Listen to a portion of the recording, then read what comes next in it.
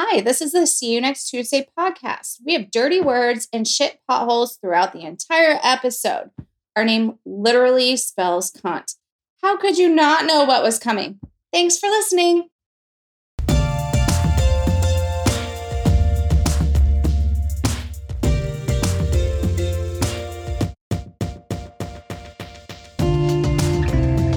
You're so excited. I'm so excited. Only because you don't have to do that one. That's true. Hi, y'all. Hi. We're back recording for another episode of the See You Next Tuesday podcast. I'm Jessie. I'm Amanda. Thank y'all for listening, joining us today. Hey, so I've been like on this TV watch and binge lately instead of reading. I just I don't know. It's easier. It is easier and you think less about it. And also, like, I feel like, and this might just be me, but through the week, when I'm in the work week, I'm so, like, in the zone, that when I'm not in the work week, it's just exhausting to do anything but just sit and watch something. No, that's facts. Okay. That's facts. I feel lazy. I feel like, what is wrong with me? Like, my capacity to do basically anything has gone down to, like, half of what it used to be.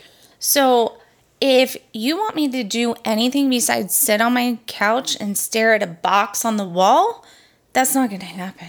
Mm-hmm. Yeah, okay.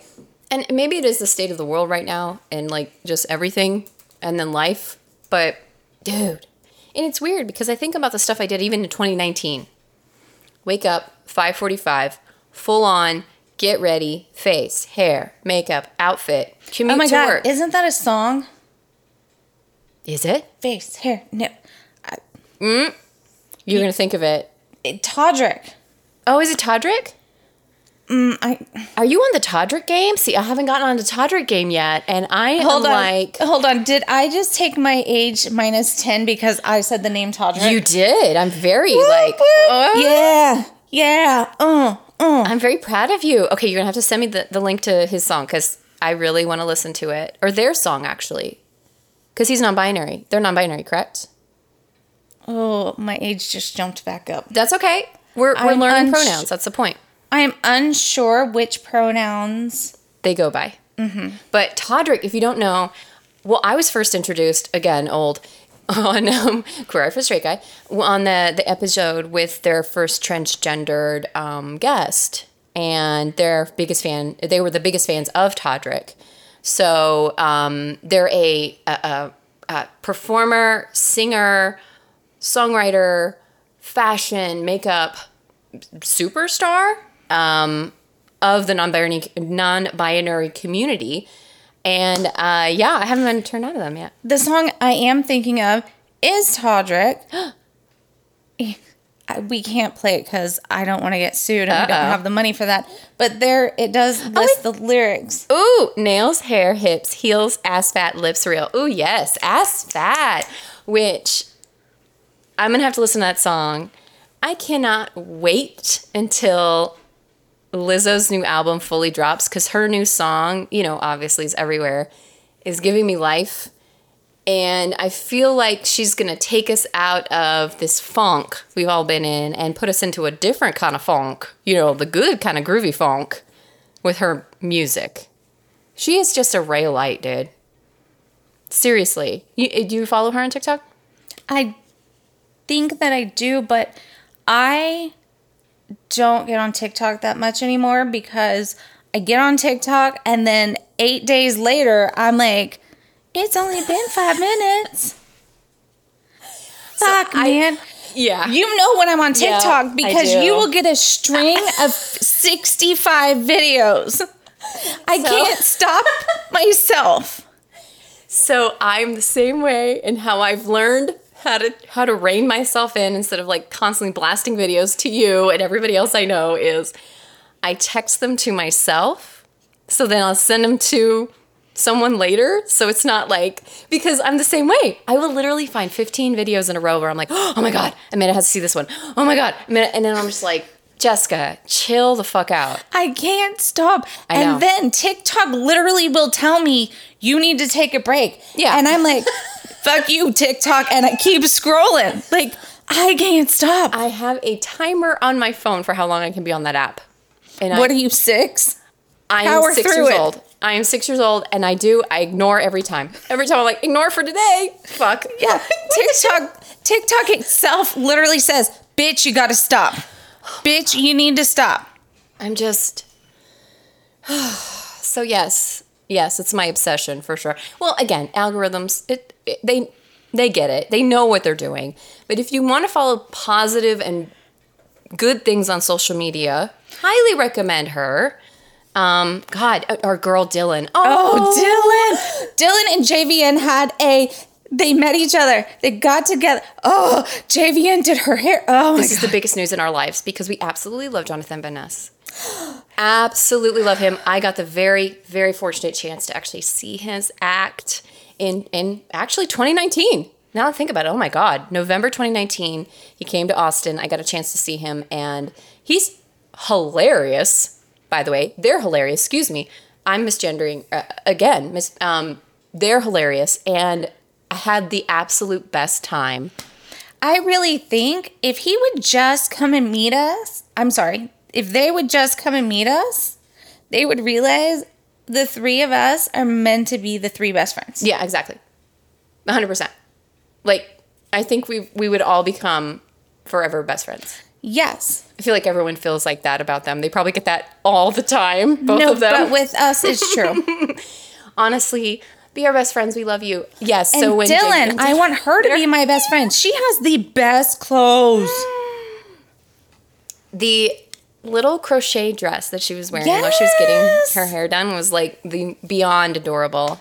Yeah. And something interesting that I'm learning about is like the like femininity being outside of being associated with a woman's body. You know what I'm saying by that? Mm-hmm. Like, this is a very new concept for me personally because I've always been taught that they're together, because that's how we were taught. Right. Not the right way. Now we all know it doesn't really fucking matter. And gender's a construct and all of that other crap. So it's just like, I just find it so fascinating how Dylan can embody femininity and how she speaks about it as really building a culture and community of being kind to others as part of being feminine, being very accepting and loving is very feminine. Like, I think it's interesting the attributes associated with femininity from an outside perspective, because I've always been a cisgendered female my whole life. I never thought of it. Right. It's not something that I'm like, oh, think about femininity. But then you got to think, okay, we all have aspects of both that and masculinity in us. Right. Everybody. So I just love it. I think it's fascinating. My new favorite, though, is the one I sent you. Was it last night I was on another TikTok binge? I think so, yes. Of that new girl I found where she's like, I have fabulous clothes and I just want to show them off. And I don't care who might, quote unquote, find this offensive because she didn't have, quote unquote, the perfect body type. Right. Exactly. And the beach body comment? Yes, I loved that. It's so true. It's a beach body because it's my body and it's on the beach. Bitch, preach. That's it. It's all about like loving yourself where you're at. She's my new favorite. I wish I could remember her name. Yeah. But we obviously love TikTok. We're actually on TikTok too, by the way, guys. See You Next Tuesday podcast. It's me, Jessie, most of the time, and my ugly mug that you get to see. So, sorry, everybody. It's because we spend so much time together creating the episodes that if we had to spend even more time together for the TikToks, we might as well just leave our husbands and get our own house. Oh, that's an idea. I'm in. They can visit us when needed. You know what I mean? Right. But then the rest of the time, I think they'd be fine with it. I really think they might be okay with that completely. After the fit I threw, I think mine would be more than happy. Oh, well, in your defense, the room was left messy, so I get it. Oh, I wasn't talking about that one. Oh, okay. Not that one? Which one? Oh, the one I threw last night. Oh. Do you want to talk about it? Well, the man can't breathe when he lies down. And even if he's not asleep, it sounds like he's snoring. And, I just couldn't sleep. So I went to sleep on the couch even though my back already hurt. And then he's like, well, I'll go sleep on the couch. I'm like, I'm already halfway there. And I was like, you know what? I might as well go take the spare bedroom and decorate it for myself and just take my clothes and live in there. I mean, yeah, why not? I'm like, just go to the fucking doctor, dude. And he's like, I already went to the doctor and had surgery and it obviously didn't work. I was like, well, most people would go back to the doctor and tell them it didn't work. Yeah. Well, because deviated septum, right? No, it wasn't that. Oh, it wasn't was that something. something else? I don't know what it was. Okay. But I'm like, Just why go. didn't the fuck you go back? Right. And be like, hey, I'm still experiencing issues. Right? Men. I know. Oh, and then the dumbass comment he said this morning before you got to my house. Uh-oh. Ready, ladies, this gonna piss you off. So my Amazon Echo on the screen has said that Abbott Labs was going to be able to start producing baby formula again. Oh, good. And I was like, oh, good, that's great because, you know, the shortage and all. And I was like, and there's these women out there going, well, if everyone just breastfed, which as a woman, you should never say that to another woman. We get the sentiment, but not everyone's able to. Even if you can't produce enough. I mean, there's all of these different factors. there's don't judge women. In other words, yeah, there's no need for women to hate. No, we need to be building each other up at this point. Correct. Anyhow, my dumbass husband says, because I said, well, you know, I said a lot of women just can't breastfeed. Mm-hmm. And he was like, well, that's not necessarily true. Did he just speak on behalf of women? I go, well, as a dickhead with a penis, as soon as you made that first half of your statement, I don't have to listen to anything else you said. Dude, what happened? Did he just look at you? He was like, well, I'm allowed to have my own opinion. I'm like, not about breastfeeding, you don't. No, honey. I mean, yeah, you can have your opinion, but it doesn't matter because you literally have no skin in that game. You don't have the features, so no, sweetie. Oh my gosh. Yeah. He means well. I love him, ladies, and he's really not a dick. But when he says things like that, he is a dick. Yeah, and that's okay. I mean, there's no perfect unicorn man. No. Or lady. No. He's married to this. Ooh, so I'm really excited because this is our first cuntlet. Yes! Yay! So we are doing cuntlets, otherwise known as kids who kill, at this point in our episodes. So we're really excited, and I get to be the first one. So I was like, you know what? I gotta get a big cuntlet, and I did. I'm really excited about this one, simply because this person fascinates me. I don't know why. It's much like the Black Dahlia for me. So do I need to make sure you can't reach the scissors in the desk drawer? Why? Why do you say that? I'm a little bit scared now. Oh, don't be. Don't worry. I won't become a murderer. I'm good. I'm not related to her. I'm fine. Yeah, no, you're fine. And the other thing I will say is, I know we had the warning at the beginning. I'm just going to SP warning one more time here. This person there's a lot of SV, there's DV, there's decapitation. So heads up, we're going into some dark territory. 52-year-old Clarnell Kemper came home after a party on April 20th, 1973, and was accidentally woken up by her adult son who was living with her at the time. She went into her room to read, and then her son came into the room. "Suppose you're going to want to sit up all night and talk now," she said when he walked in. "No, good night." And he went back to bed. Once Clarnell was asleep, her son went back to her room, hit her in the head with a claw hammer, then slit her throat with a penknife. He decapitated her, removed her hands, and cut out her larynx and shoved it down the garbage disposal. When the larynx wouldn't go down, he quipped, "That seemed appropriate as much as she'd bitched and screamed and yelled at me for over so many years." He then put her head on a shelf and screamed at it for an hour and used it as a dartboard before smashing her face. He hid her body in the closet and grabbed a drink at a bar close by. When I see a pretty girl walking down the street, I think two things. One part of me wants to take her home, be real nice and treat her right. The other part wonders what her head would look like on a stick.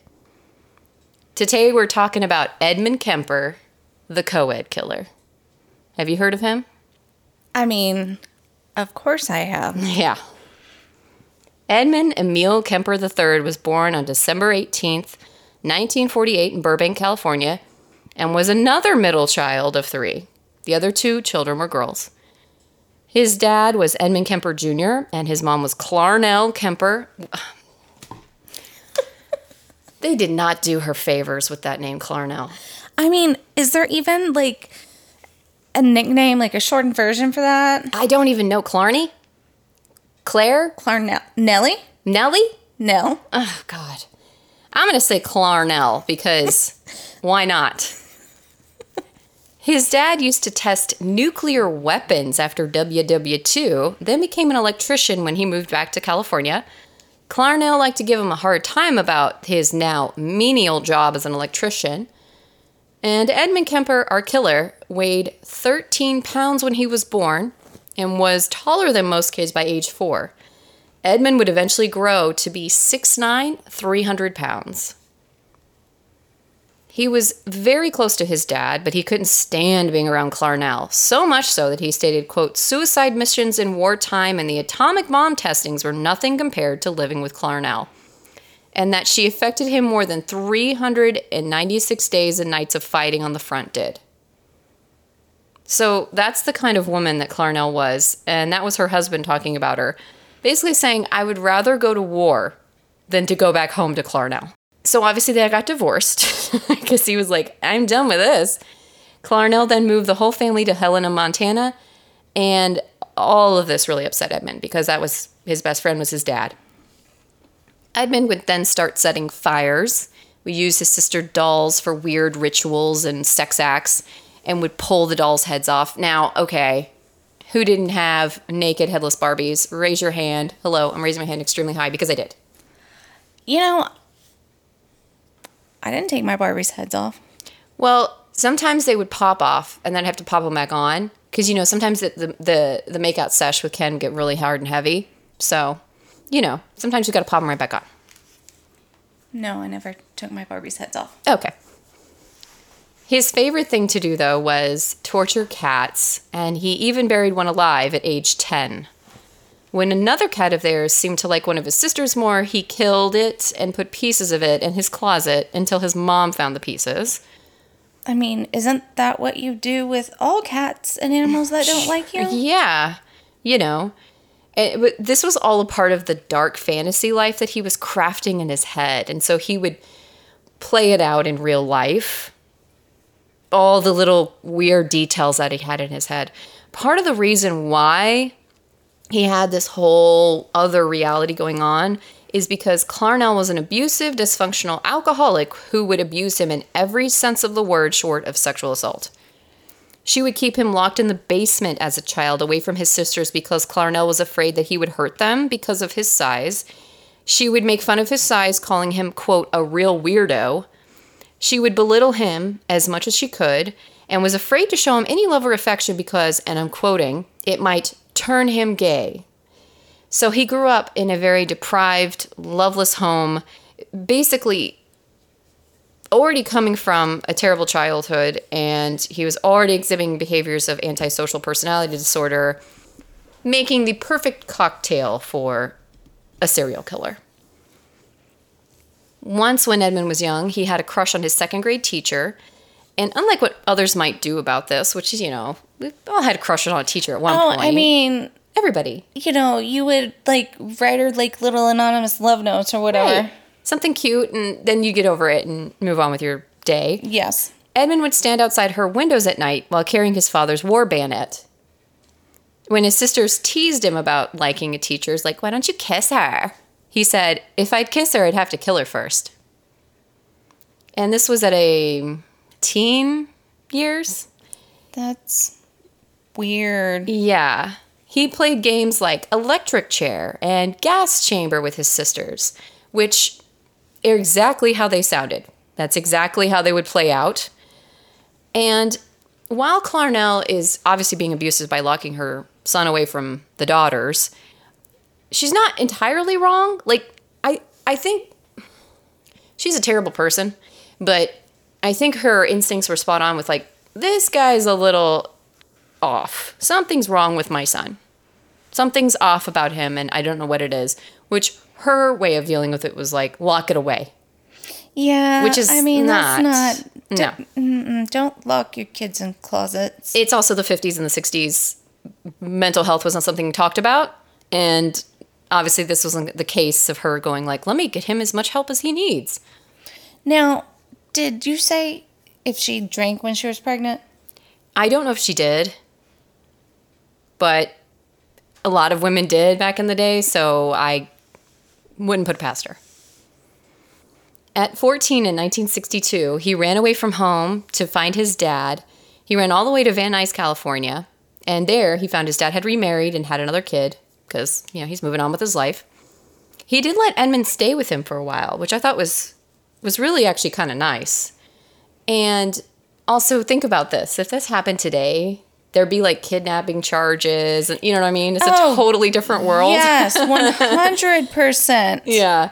Even if the kid did run away to the father, it's just different. But the guy was like, yeah, no worries. And then he sent him to live with his parents, Edmund's grandparents, in the Sierra Nevada mountains in North Forth, California, at their ranch. So his dad was probably like, look, I get it. Your mom's awful. Here, you stay with me for a while, and then I'll set you up with your grandparents so you can stay with them for a while until you're out of the house, out of high school.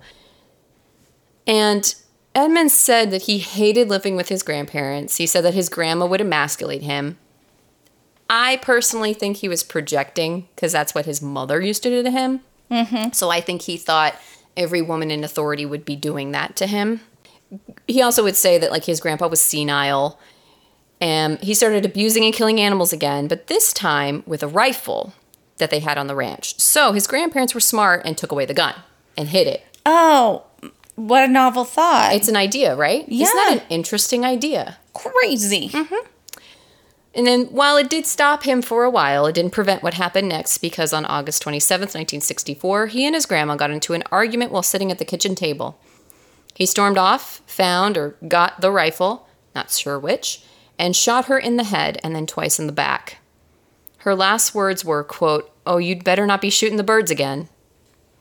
His grandpa was out grocery shopping at the time, but when he came back suddenly, Edmund shot him in the driveway by the car. He really didn't know what to do next after shooting them both, so he called his mom, Clarnell, who told him, call the cops. He did. They arrested him immediately, and he was only 15 years old. Wow. He told authorities that he, quote, just wanted to see what it felt like to kill Grandma, and said that Grandpa was collateral damage because he didn't want the old man to see his wife like that. Because of how young he was and the brutality of the murders, they had a psych eval done, and he was diagnosed as a paranoid schizophrenic and went to a Atascadero State Hospital maximum security for mentally ill convicts. So as I'm sure some of you out there are also fascinated by state hospitals in the 50s, because of all the, horror films made about them. State hospitals at the time were places to house anyone society didn't know what to do with or who were unwanted. Some of the people that they housed were orphans, convicted juveniles, alcoholics, medically ill poor people, or poor people in general, people with Down syndrome, or people with other mental illnesses, and they even served as nursing homes. So anybody unwanted by society would be put into a state hospital. Mm-hmm. Basically to house them until they died. They don't care what happened to them. Like good care either. No, it was not good care. It was literally like, well, we can't kill them, so what do we do with them? And it's really sad because even people like housewives that didn't want to do their housework were sent there by their husbands who were like, well, got to get Betty to get back in the kitchen. And they would go there to be corrected and have like shock treatments done to them or, these horrible like hot and cold bath experiments. It's just absurd. And I just want to say this. While that is abhorrent and that should never happen, we also do need some sort of state mental care as well. There has to be a balance between the two. Yes. I think it's perfectly possible, just nobody wants to do it. Right. And as we all know at the time, paranoid schizophrenia was a diagnosis they gave for basically anything from like the aforementioned housewife not wanting to do her housework to actually like paranoid schizophrenics. So it was hard to if you see that diagnosis of anybody at this time, it's like, were they or weren't they? Is it really just, maybe they have autism? Maybe they have dyslexia? Maybe they're just upset, just having a hard time. So it could have been anything. But at the time, the psychiatrists also thought that was kind of like, well, is he really? This kid's 15. So they did other tests on him to verify what exactly Edmund had. The findings stated that he didn't have most of the typical schizophrenic traits. Instead, he was incredibly introspective and intelligent and had an IQ of 136 to 145 because they tested him at least twice. He displayed personality trait disturbance and passive-aggressive type behavior, and Edmund used his intelligence to fool them all. They said he was a model prisoner, and they even gave him psychiatric tests to give to other prisoners there as an administrator. So he became his psychiatrist's assistant. He was then able to learn how all the tests were, how they worked, how they were administered, so then he could manipulate psychiatrists in the future. And he learned from some of the other inmates there, especially sex offenders, how to kill and get away with it. The state hospital essentially turned into his serial killer college. After 5 years of treatment, on December 18th, 1969, on his 21st birthday, yes, he's a Sagittarius, he was released from Atascadero into the custody of Clarnell against the wishes of his doctors. I mean, they knew the mental and physical torture that she put him through all those years. And they were like, yeah, we really shouldn't be releasing him into her custody because they already have a contentious relationship. He's on the edge. She's not the person he needs to be sent to, but they gave him to her anyway, which makes no sense to me. Since the 5 years, she had been remarried. She had been divorced again. And then she was working at the University of California, Santa Cruz as an administrative assistant. Edmund started to go to community college because he eventually wanted to become a state police officer, so a state trooper. Yeah, so he could hide his crimes. Mm-hmm. He was too tall and big at the time to be a police officer. I don't know if that's still the case. Can you be 6'9", 300 as a police officer? I don't see why not. I mean, I would think that would like be a good thing. So I kind of am wondering, were they like, we kind of feel a vibe that we don't like, so we don't want him on the force. And that was what they said. I don't know. Maybe. That could have been it. So instead, what he would do is he would hang around cop bars and hang around cops all the time. He would even frequent a cop bar in town called the Jury Room, where he came to be known as Big Ed. So he was that guy. He was that like local favorite at the bar. Everybody knew Big Ed. He was always kind of funny and just chilling, and you know, he would have good jokes. Some even let him have a training school badge. And one even let him borrow a gun. Yeah, that's a good idea. Yep. So obviously because copping wasn't an option for him, he had, you know, all these odd jobs. And one time he finally got a job at the California Department of Public Works as a laborer. And he started saving money to leave his mom's home because she was back on her bullshit. They would get into like these vicious arguments. Once he stated, quote, "It would go to fists with a man. But this was my mother, and I couldn't stand the thought of my mother and I doing these things. She insisted on it, and just over stupid things. I remember one roof raiser was over whether I should have my teeth cleaned." So, constant fighting and bickering, even though he's 21, 22, 23. Through this time, he was still seeing probation psychiatrist after his release until finally on November 29th, 1972, his criminal record was expunged. And there was a statement as to why by one of the psychiatrists, which I'm going to read in part, quote, "If I were to see this patient without having any history available or getting any history from him, I would think that we're dealing with a very well-adjusted young man who had initiative, intelligence, and who was free of any psychiatric illnesses. It is my opinion that he has made a very excellent response to the years of treatment and rehabilitation, and I would see no psychiatric reason to consider him to be of any danger to himself or to any member of society. Great job, dude. Really nailed it. When he finally got enough to leave her, he moved to Alameda, but never really had enough money to fully be out of his mom's house. So he got just enough money saved to be like, okay, I'm going to get an apartment. He bought himself a motorcycle. He's like, okay, cool. I have a place to stay. I got a mode of transportation. I'm set. But I couldn't tell if it was like his work either wouldn't pay enough or he had, roommates in and out. But sometimes he would have to move back in with Clarnell, which I can imagine that was an awful process. So that motorcycle he bought was hit by a car shortly after buying it. And he got viciously injured on his arm to where he couldn't work anymore. So he received a settlement of $15,000 in the 70s, which is around $103,747,000 today. Wow. So, I mean, that's a good amount of money to definitely set yourself up for at least something. He used some of this money to buy a 1969 Ford Galaxy and would cruise around Santa Cruz, noticing all the attractive young hitchhikers in the area. He would pick up these ladies and send them safely on their way the first 150 times or so, because Edmund had this like big teddy bear quality to him that most women see as harmless. Truly, if you see a photo of him and you hear him talk, you're like, oh, okay. He is that big teddy bear guy. They're just like, he's just a sweet, lovable lug, and he wouldn't hurt a fly. So whenever this guy's offering you a ride, he looks like kind of like a lovable galoot. So you're like, okay, sure, why not? They had no idea the actual person who was hiding underneath this lovable lug character. And so they trusted their lives with him. And then this is when his, as he calls them, little zapples, his homicidal urges started to rise. Oh my God. Yeah. And he went on a spree between May of 72 and April 73. May 7th, 1972, Marianne Pesh and Anita Lucchesa were 18-year-old hitchhikers from Fresno State.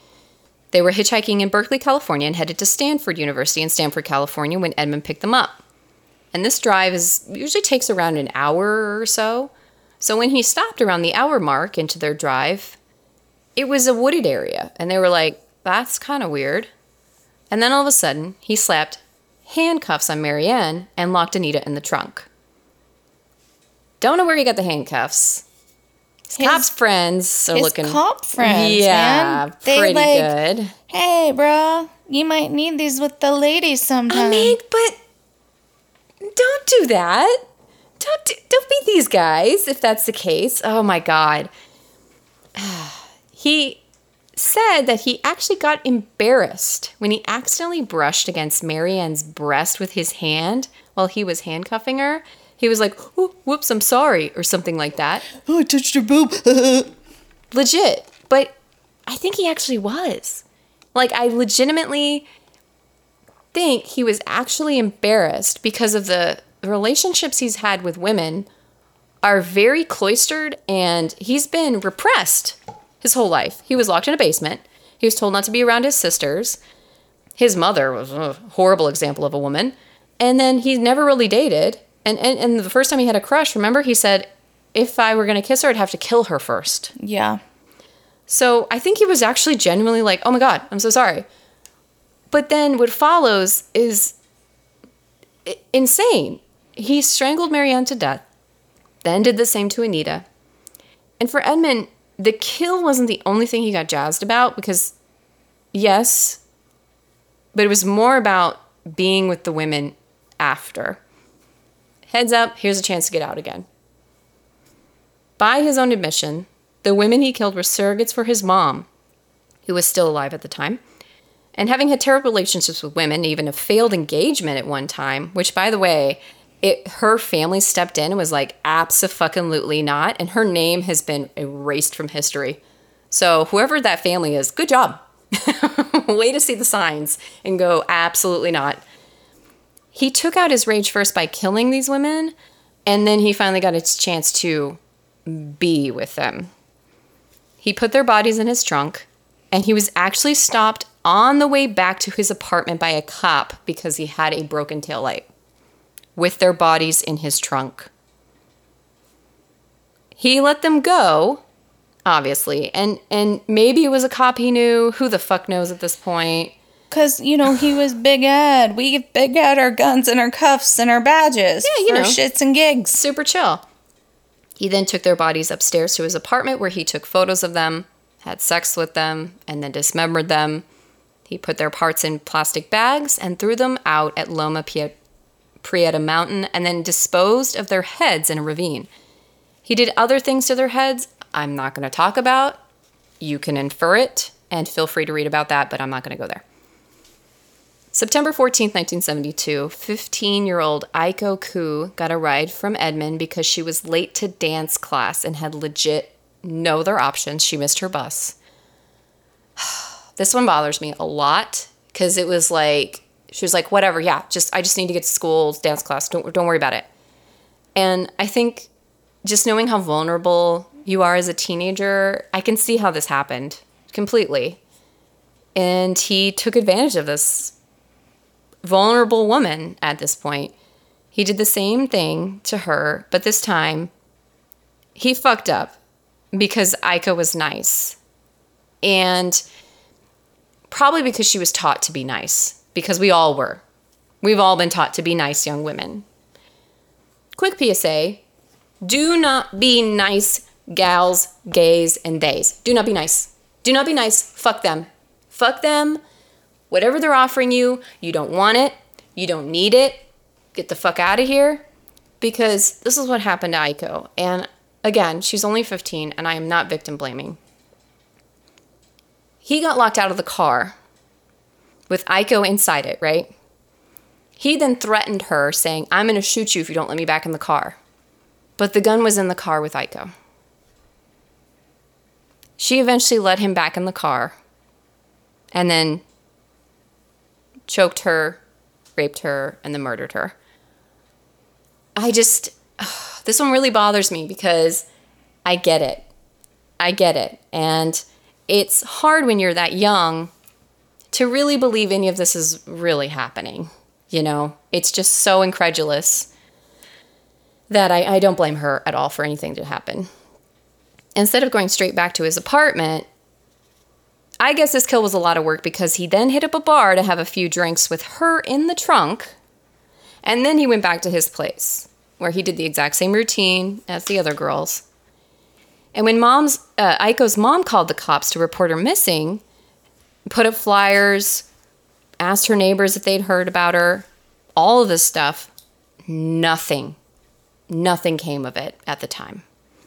So poor Aiko's mom is losing her freaking mind, and the cops have no idea what's happening or where she is. On January 7th, 1973, he picked up 18-year-old Cindy Shaw around Cabrillo College. He was living back with his mom at the time, so he was completely unstable. He drove Cindy to the woods, shot her dead, then put her body in his trunk to drive back to his mom's place. He then hid her body in his closet overnight, but then after Clarnell left for work, he had sex with the body, dismembered her, and kept her head for a few days before burying it in Clarnell's garden because, quote, his mom always wanted people to look up to her. Oh, that's fucking crazy. Clever. He then threw the rest of her body off a cliff. February 5th, 1973, he picked up Rosalind Thorpe and Alice Liu on the University of California, Santa Cruz campus where his mom worked. So now the killings are close to home and had really gained enough attention to have people freaked out because any female student was told only take rides from people with the university sticker on their cars.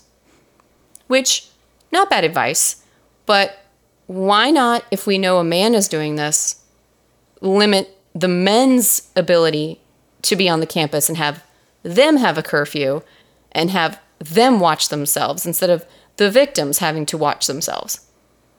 This is the part I don't fully understand.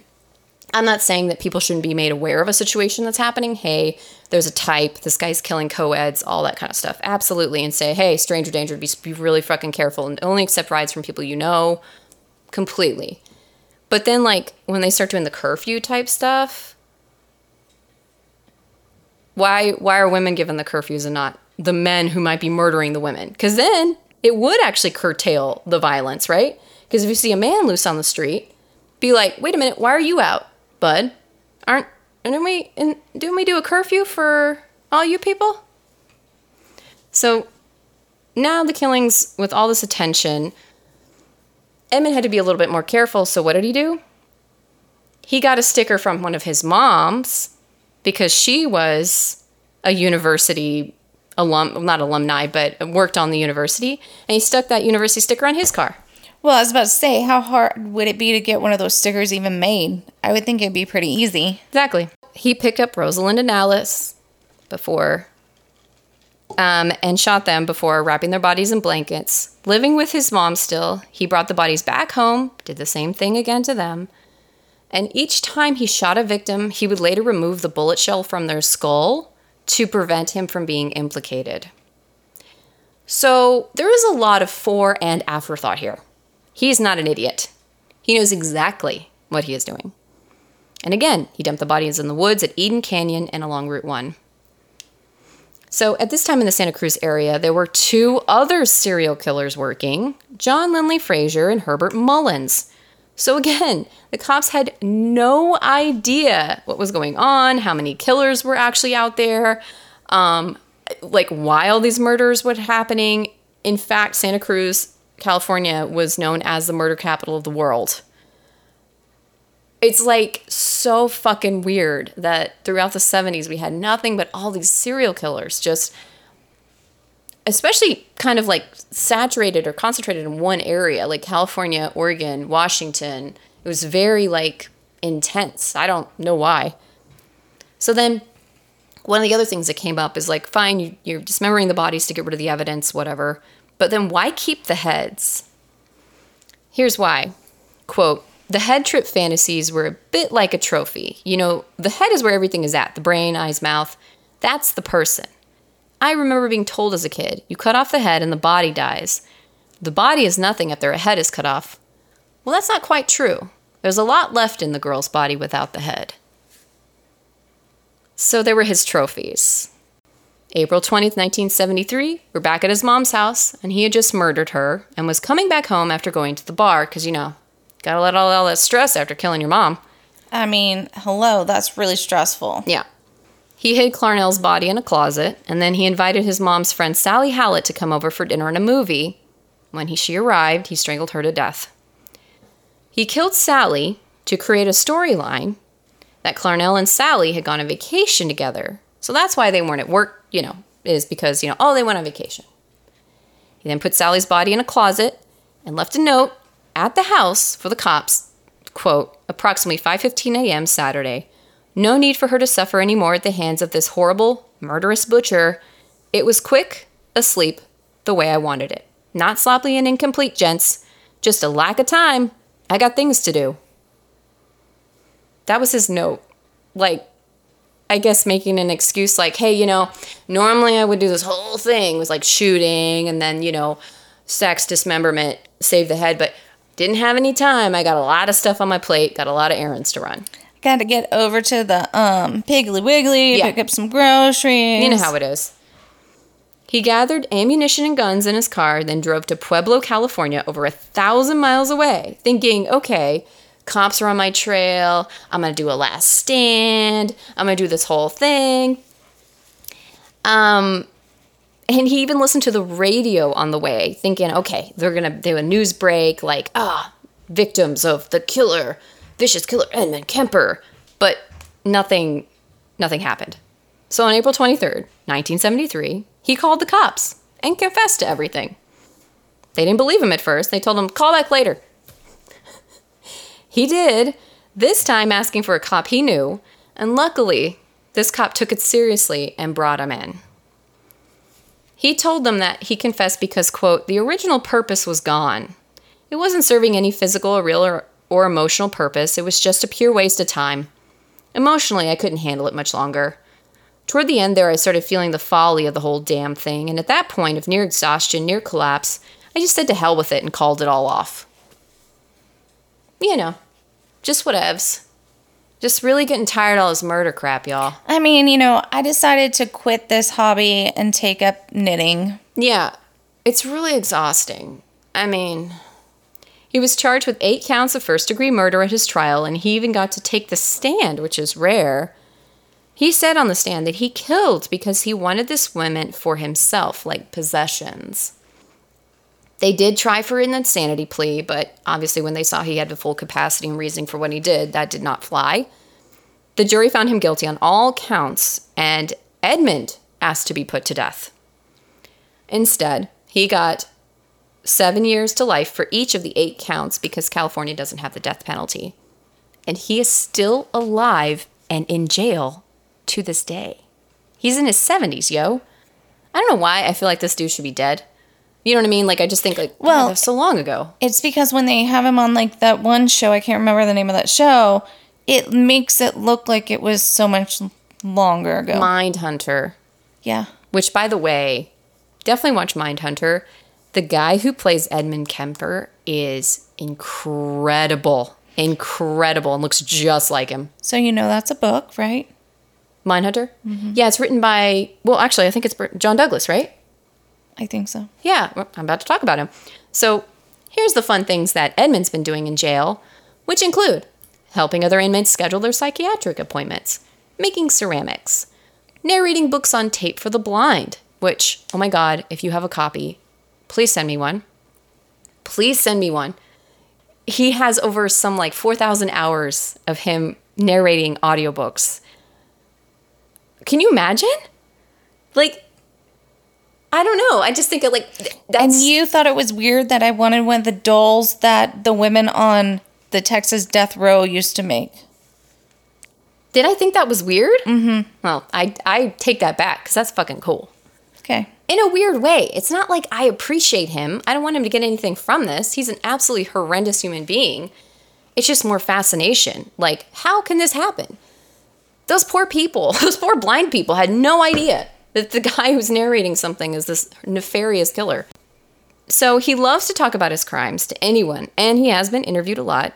He was even interviewed, obviously, by the Behavioral Science Unit of the FBI to get inside the minds of killers. And he was one of the ones that they interviewed to help create profiling in general, just to understand how their minds work so then they can create those incredibly accurate profiles. John Douglas, a former FBI profiler, said of Edmund, quote, "His mother broke him. She neutered him psychologically through years of psychological abuse." And that may be true, but there are plenty of other kids with shitty mothers who didn't murder 8 people. Well, yes. He's a dark one, to be sure. I think, for me, the fascinating part about him is how he is able to literally just be such different people. Completely.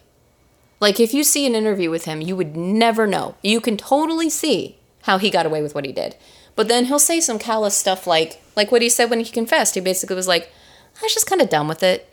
It doesn't register to him that that's a human life. And that's where I just go, what in the hell? My brain can't wrap around it.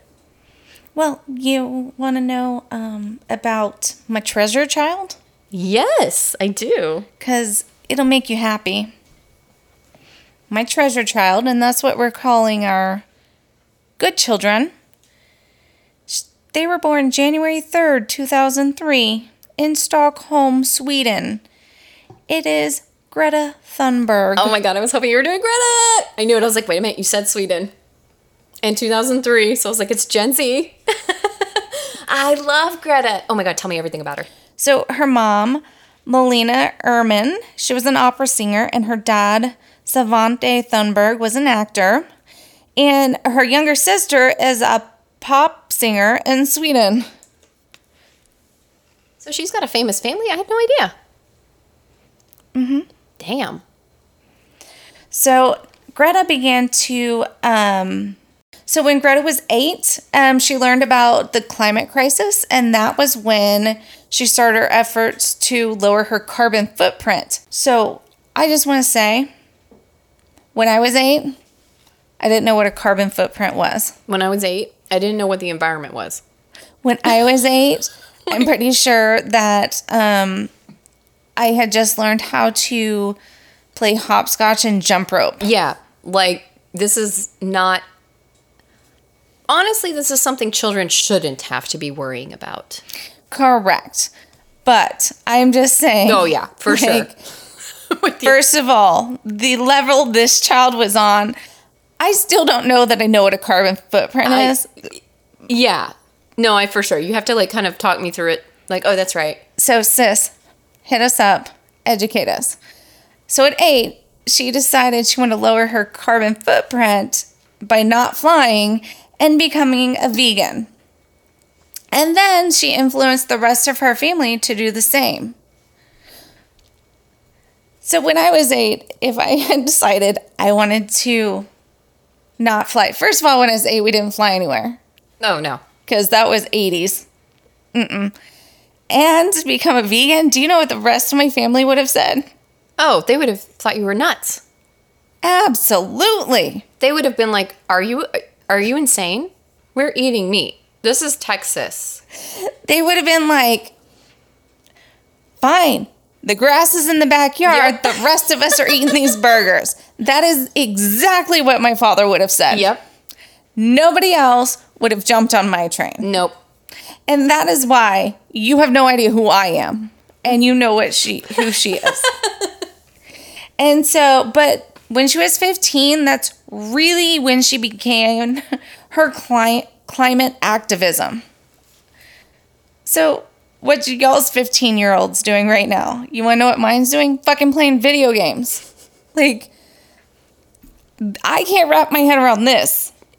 You know, and I will say this, as much as people like to shit on the next generation, you were shit on as an X, me a millennial, Z, they're always shit on, right? Honestly, I hold out a lot of hope for them. They are miles ahead of the previous generations when it comes to this, when it comes to everything else. So yeah, I just hear these stories. And they're doing it, man. I think about what I was doing at that age, and then I look at my own kids at that age, and I'm like, no. The fuck? Why the fuck are you saving the world? Jesus. So that's... Now I know where I'm at in my story. Picking it back up, and now this makes sense. So Greta became the face of the climate youth movement, and she was invited to speak at numerous rallies, including ones in Stockholm, London, and Brussels. And Greta's speech at the United Nations COP24 in Katowice, Poland in December 2018 went viral. Mm-hmm. So she was invited to speak at the UN Climate Action Summit in New York City in September 2019. But remember, Greta doesn't fly because of the whole carbon footprint situation. Yep. So how did she get from Sweden to New York then, right? Yeah. Oh, her and her dad with a supporting crew traveled across the Atlantic on a zero emissions yacht. Oh, well, that's nice. Isn't that how you travel? I mean, yeah, you know, my yacht. I had it parked out front, by the way. Do I need to move it? The zero emissions yacht? Yeah. Mm-hmm, my bad. No, you're good. Is it good? Okay. It might be graffitied by the time you get out, but it's cool. So the trip took a little over 2 weeks. And when she got to the U.S., she visited with President Barack Obama and then spoke before the House Foreign Affairs Committee and the House Select Committee in D.C. And one of the things Greta was known for was being blunt and as a teenager in front of adult politicians. And one of the things she said to the committees was, and I quote, "I don't want you to listen to me. I want you to listen to the scientists." Exactly right. I love how blunt she is. As fucking love it. As a teenager to old white men who are 4 times your age. Crazy. Yep. So 2 days after her meetings with the committees in D.C., Greta walked with millions of protesters in NYC demanding climate action at the New York City Global Climate Strike. The protest became one of the largest climate protests in the history, with a total of 4 million people marching all over the world. And then the next day, she spoke at the UN Youth Climate Summit. So even though she's made a name for herself as a teen activist, her speech at the UN Climate Action Summit on September 21st, 2019, was headline news-making because she criticized the leaders, lawmakers, and UN Secretary General Antonio Guterres that were in attendance with one of her most indignant speeches to date. In her speech, she said, and I quote, "You have stolen my dreams and my childhood with your empty words, and yet I'm one of the lucky ones. People are suffering, people are dying, entire ecosystems are collapsing. We are in the beginning of a massive extinction, and all you can talk about is money and fairy tales of eternal economic growth. How dare you? For more than 30 years, the science has been crystal clear. How dare you continue to look away and come here saying that you are doing enough when the politics and the solutions you are still nowhere in sight. You are failing us, but the young people are starting to understand your betrayal. The eyes of all the future generations are upon you, and if you choose to fail us, I say we will never forgive you." Nice. So days after that speech, Greta and 15 other young climate activists filed an official complaint that 5 countries, Argentina, France, Germany, Brazil, and Turkey, had not honored the Paris Agreement's pledges, therefore violating the UN Convention and the rights of the Child Treaty. So she's not playing around. No. She's not like, I'm not going to drive a car and I'm only going to eat vegan. And then I'm going to tell everybody else that they also need to do the same, and I'll move on with my day. And I'm just going to post on Instagram about it.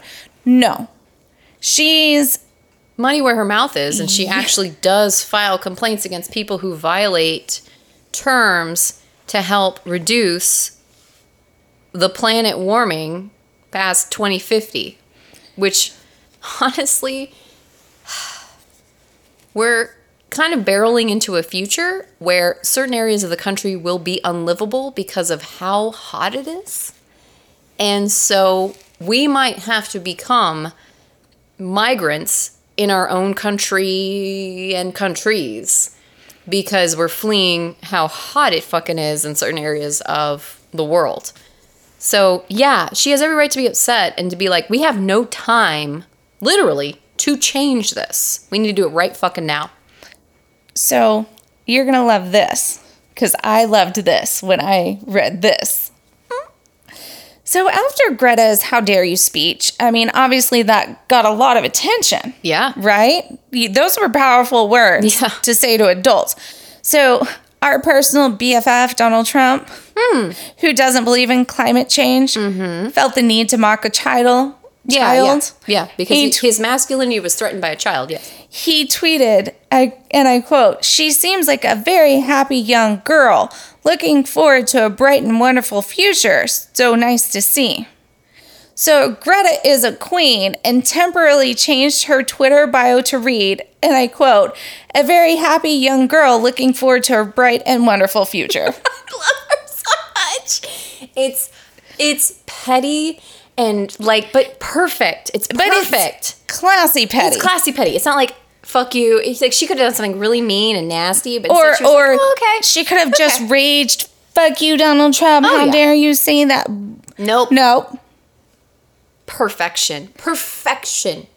I loved that, and I knew you would love that. I had to put that in there. Yes. So in December 2019, Greta was asked to be one of the speakers at the UN Climate Change Conference in Madrid, Spain.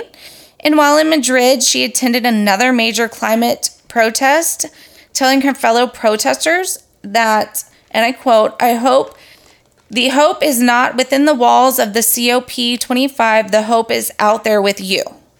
So, basically saying it doesn't matter what happens in these conferences. It's what everybody does every day. Correct. If we make little changes, will impact the greater whole all together. Yeah. So Greta was actually nominated for the Nobel Peace Prize for her climate activism, but she lost the award to Ethiopian Prime Minister Abiy Ahmed. Abiy Ahmed was awarded the Nobel Peace Prize for his efforts to achieve peace and international cooperation, specifically for his decisive initiative to resolve the border conflict with neighboring Eritrea. Mm-hmm. I mean, yeah, that's amazing. Eritrea, and awesome. But I mean, really, Greta should have won. Yeah, I also feel like had she received the award, had they said, "Hey, yeah, you won it," she would have gone like, "I don't want it." You know what I mean? I mean, I'm just saying, like, you did a peace treaty. They should have both gotten it, okay? Peace treaties are good. Yeah. So Time Magazine named Greta their Person of the Year on December 11th, 2019. Yep. And by the way, if I'm not mistaken, that Trump tweet was right around the time that she also appeared on the cover of Time. And little backstory, if you don't mind. Trump has always wanted to be on the cover of Time. Oh, yeah. Always, his whole life. In fact, he has a fake cover of Time made, and it's actually hanging in, I think it's the New York, golf club that he has, whatever the fuck. Anyway, so I think it's funny how he's given this, like, teenager shit on Twitter, and then Time comes in and puts her on the cover, like a, haha. Yeah, it's amazing. And she was actually a month shy of her 17th birthday, so she was actually the youngest person to ever be on the cover of Time. That's incredible. So not only was she on the cover of Time, and he wasn't, it was a historical cover of Time. Dang it, this girl. So Greta plans to take a year off of school to campaign for climate action by traveling to Mexico, Canada, and South Africa to meet with other environmental activists and see firsthand the regions most affected by climate change. So she's still going. She's still continuing her activism. She's not just doing it, talking the talk. She's walking the walk, too. It's not performative. It's not for clout. It's actually like, no, this needs to change. And I'm so glad you did her. Oh, my God. I love her to death. I love her bluntness because as a woman who's been taught to be nice her whole life, it's nice to see a woman not being nice, especially for men in authority, because that's the main key to that niceness is respect authority, but especially male authority. And the fact she's even saying to, like, when we're talking, like, the people she's talking to are extremely powerful members of society. Oh, yes. Heads of the UN. Yes. Like, this is not somebody who doesn't have power. And she's like, no, fuck you. Yeah. It's incredible. So, Greta, we love you. Keep doing what you're doing. Absolutely. And everybody can make small little changes.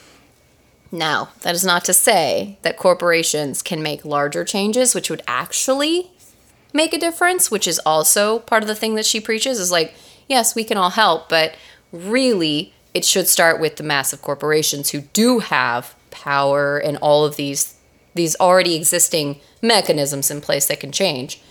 But if there's something you can do today, like recycle one bottle or make your own little garden or, oh, I'm not going to buy eggs anymore when I have chickens, whatever, cool, do it. It's great. You know what we've been doing? And I started because I had a coupon code or whatever, but I actually love it. We've been using Imperfect Foods. Oh, yeah, I love that. Then the packaging inside the box and the ice packs inside the box, we leave out on our delivery day and they pick them up and they either recycle them or they reuse them again in somebody else's box. Oh, that's so cool. We also do a food delivery service and they have that new styrofoam that dissolves in water. When I first saw it, I was like throwing it in the sink. Like I was so stoked. Of course you were. I was like, oh my God.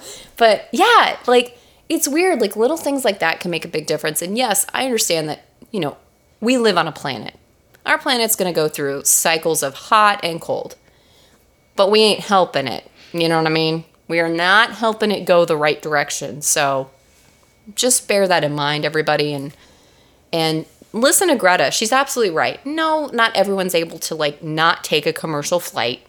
We get that. Like, well, and I mean, I have to drive my car to work every day. We have to do certain things. But in other ways, if you can, even just small little things like that, like Imperfect Foods. Well, and you know, the food is food that wasn't pretty enough for the store, or which is so silly. Or Think about too that. small for the grocery store, whatever. So it doesn't go in the trash. The farmer still gets to sell it and make money off of it.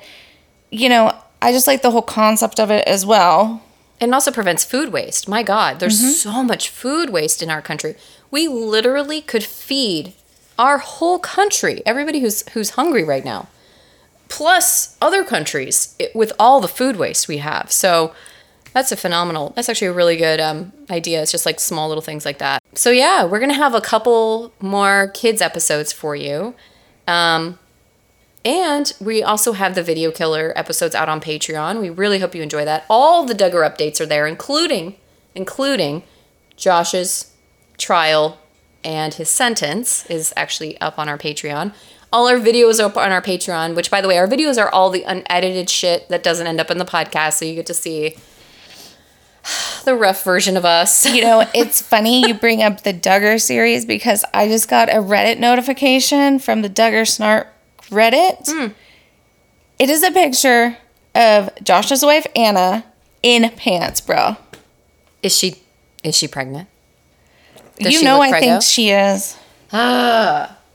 If you have not been following that saga, it's a whole hot mess. Talk about a clusterfuck. I think that's what appears whenever you look in the old dictionary for that word, clusterfuck. So definitely take a look at that if you feel like it. The other cool part about being a Patreon or a patron of our Patreon is you get episodes a day early. So all those See You Next Tuesday episodes become See You Next Monday episodes. So that's another cool feature about being a patron. We also are going to be at the True Crime Podcast Festival in August 27th through the 29th in Dallas, Texas. So if you feel so inclined, we'd love to see y'all there. We'll have super shit-ass merch. Why did I say shit-ass? I don't know. And I'm thinking, oh gosh, you're making promises I hope we can keep. Yeah. Well, we're going to have stickers for damn sure. That we will have. Stickers! We will have stickers. TBD on everything else. But even if you just want to stop by and say, hi, hey, we actually listened, that'd be super fucking badass. You know what? We have gotten a whole bunch of new listeners out of Levittown, New York. Probably mispronouncing that. It's probably some Levison or I know I'm mispronouncing that. And since I know we have new listeners up there, like a whole bunch. Wow. Hey, New York. Holla. We love New York, by the way. We love everywhere. I think we need to get out of this house. I need out this house. This house, out this state. Out My this God. state. Lord help us all. On that note, thank y'all so much for listening. And as always, see you next Tuesday. Bye. Bye.